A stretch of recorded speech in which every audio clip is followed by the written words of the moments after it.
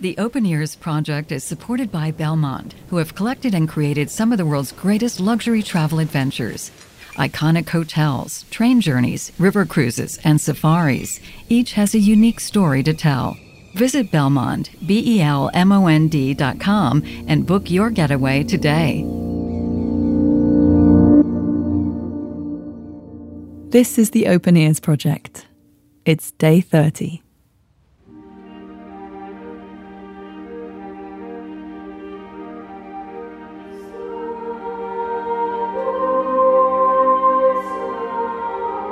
The language of music brings out different parts of us. It's universal. It's probably the most important thing with which you can make peace. I'm Esther Perel. I am a relationship therapist. I am an author and the host and executive producer of the podcast Where Should We Begin and How's Work? And we're listening to music from Fauré and his Requiem.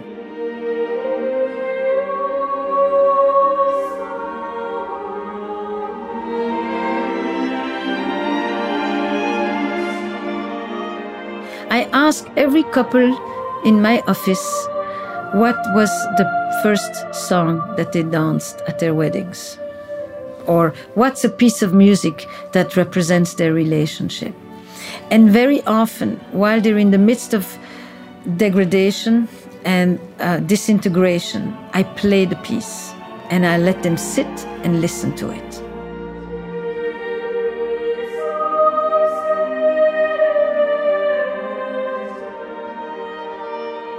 And by the way that they listen to it and still shed a tear or smile or remember or look at each other or have some modicum of connection, I often know if there's still something left between these two people.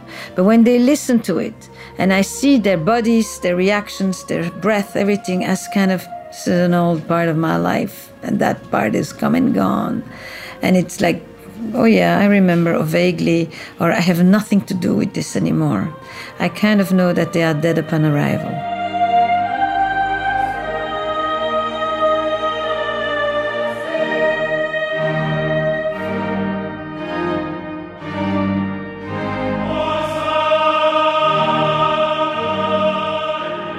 Music has played a central part in my life forever.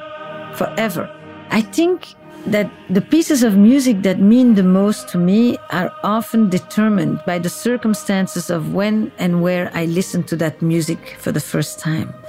There's a vivid recollection usually of the experience of listening to that piece that then becomes part of why I like that piece.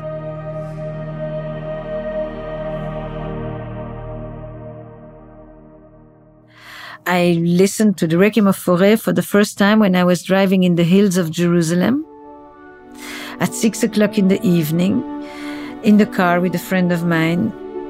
And I love 6 o'clock in the evening. It's just as a light, and those hills around Jerusalem are just spectacular. And this music was playing, and at the time I was still a very melancholic young woman.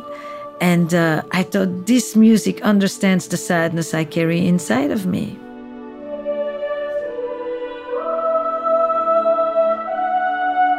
Why I had that sadness is a whole, story of my own psychoanalysis. But I remember that the music would allow me to experience, to feel, and to express certain kinds of sadness that I didn't know what to do with.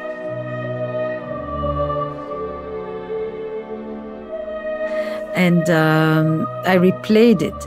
It was on a cassette. You still had to rewind. It's just like you get this goosebumps. I just thought, I need to hear this again. I need to hear this again.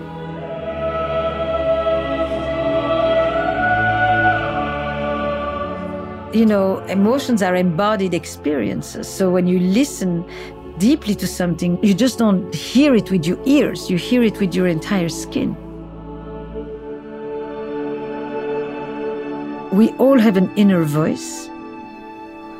We all can hear ourselves in a way that nobody else can. And so I think the first element of music is our voice, before the instruments. I think that one of the first places where I must have heard music is when my mother would sing lullabies. And my deepest connection with my mother was singing. Her tenderness and her softness came out when she sang, much more than in other ways. She would sing to me in Yiddish, in Polish, in all the languages that she couldn't speak to me in. She basically could transmit her entire life and traditions that she had lost through the Holocaust. So before the Requiem comes the lullaby.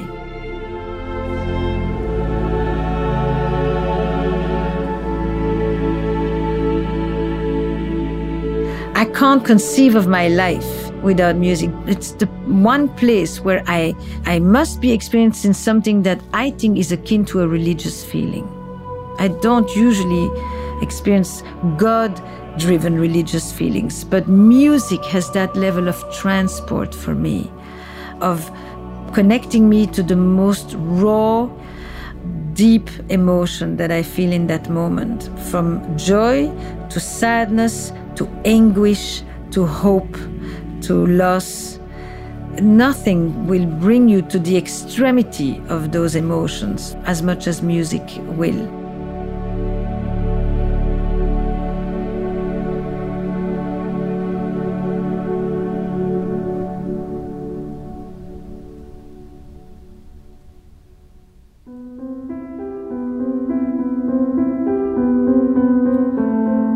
Esther Perel chose the Requiem by Gabriel Fauré, and she had difficulty choosing a single movement because she told me she loves the whole thing so much. We heard the Sanctus and the In Paradisum, which you can listen to in full in just a moment. It closes the Requiem, and it closes this very first season of the Open Ears project. We have loved sharing these stories and this music with you over the past 30 days. If you've missed any of our previous episodes, you can find them all at openearsproject.org or wherever you get your podcasts. People like Alec Baldwin and Jesse Eisenberg and Wynton Marsalis and Aminatou Sow and Nicola Benedetti and so many more, including a 9/11 firefighter, a yoga teacher, and a member of the US military. If the Open Ears project has become any sort of ritual in your life, then we'd love to hear about that. We're conducting a very short survey, and we'd be so grateful if you'd consider filling it out at openearsproject.org/survey. And if you've really liked what we've been doing and you'd like to help us do more, please consider clicking the button that says Support Us.